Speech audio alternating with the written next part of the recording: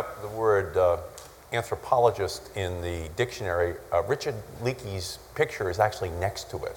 And it's a great honor to have you here today. Can you talk about Africa and wildlife species in Africa and the impact which climate change is having on those species?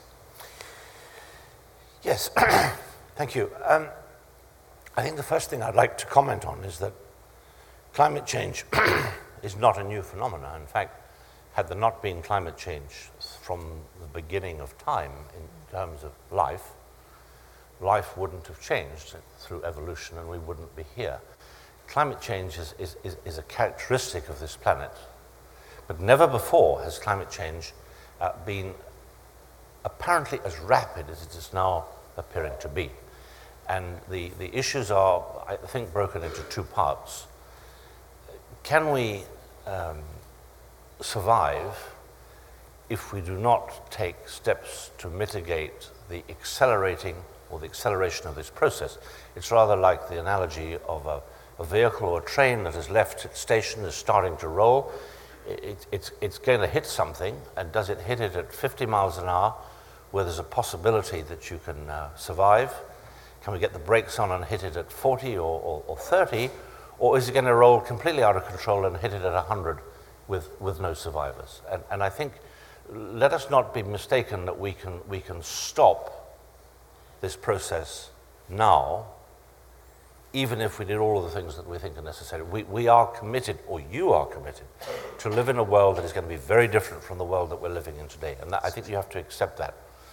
The recommendations for steps to slow down the process are really recommendations that will make a difference to the survival or non-survival of many species, many systems that support life, and possibly make a difference to the survival of our own species, perceived as a species rather than a community living in Washington, D.C., or Seattle, or Tokyo, or Nairobi. And I think we need to think of ourselves as a species, or I would like to put across my position, not as a citizen of America or citizen of Kenya, but as a citizen of the world, as a representative of Homo sapiens that has a reasonably respectable prehistory.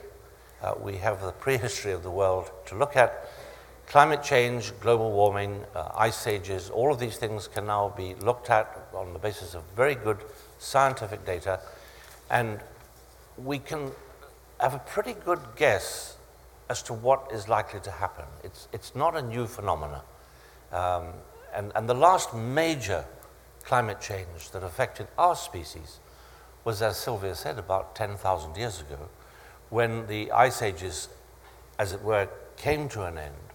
It's been getting progressively warmer since, but it is only during the last 10,000 years that we were forced to adapt to domestication of animals and the domestication of plants and the origins of civilization. Civilization and the domestication process is a product of climate change that happened dramatically. The last time it happened dramatically, about 10,000 years ago. With regards to wildlife, my own experience is in Kenya. I'm a citizen of Kenya. I can look at the African picture, which is a tropical picture. And I think what we have got to recognize is that there's a certain sense of comfort. We're somewhat sanguine and feel good about the fact that we've created 50 to 100 years ago a series of national parks and protected areas. These were sort of larders or banks where biodiversity could be looked after, and even if it disappeared in other places, at least we had big natural ecosystems that we could say, well, look, at least we preserved this much, and countries boast about the number of protected areas that they have. When these national parks were created, there was very little recognition of the fact that they were not self-contained ecological units.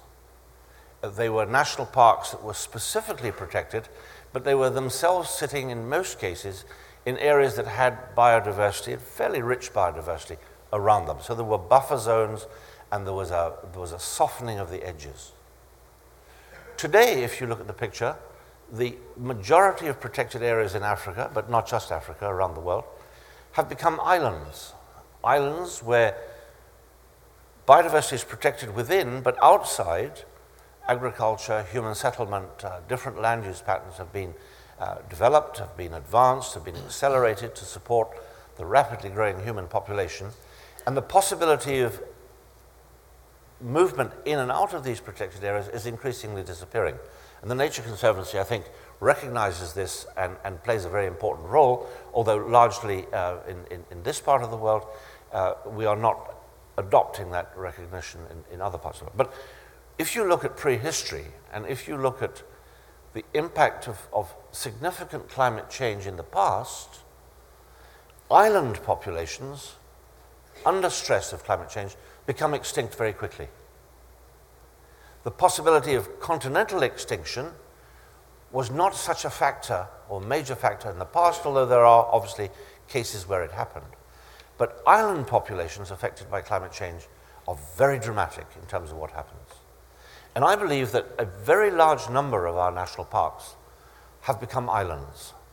And if climate continues to change at the rate that it's changing, whether it is desertification, as it appears likely in many of the savanna areas, or whether it leads to far greater precipitation and greater rainfall, the response of the vegetation, the response of the food chains will be such that species that are confined on these islands will find it almost impossible to survive. And you will get a series of extinction episodes in areas that were set aside to prevent that happening. And we may have gone into a trap with the best intentions of the world. Now, what can we do about this? I think there are two issues. I think there are steps to mitigate. I think the steps that we have already talked about, the need to cut down carbon emissions, these are all very valid and will make a huge difference in the longer term. In the shorter term, I think we have to make adaptive responses. We have to recognize that our national park systems that protect biodiversity, whether it's elephants or whether it's species of plants or whether it's fish, indeed. It is. I was saying to Sylvia, unfortunately, she's ruined my diet with the things she's talked about. But we have to recognize that the units they're contained in are not viable in most cases. Can we extend? Can we swap land for other land? Can we create corridors? Can we give some possibility of species being able to move in response to climate change? Can they go from low altitude to slightly higher altitude? Or can they go from higher altitude to lower altitude? Can we use our knowledge of ecology to turn this thing into something that can be managed?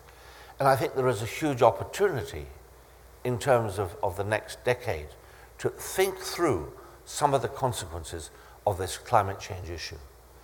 I believe if we don't, and I believe to a certain extent even if we do, large swathes of wonderful African wildlife, fauna and flora are doomed to extinction within the lifetime of your generation as students.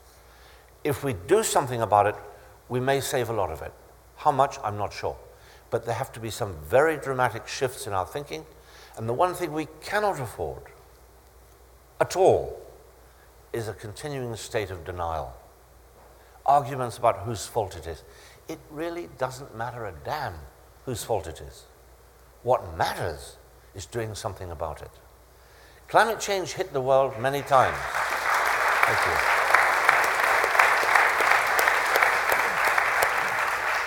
Climate change before affected 1 million people, maybe less. We're today 6 going 10 billion people. We talk about issues of security. We talk about the problems facing the US. What happens if there's 1 billion people on the run when the sea level rises a meter? 1 billion people. Who's going to be secure in those circumstances in the comfort of DC or Seattle or Tokyo? Think about it. You can do something, I believe. Thank you.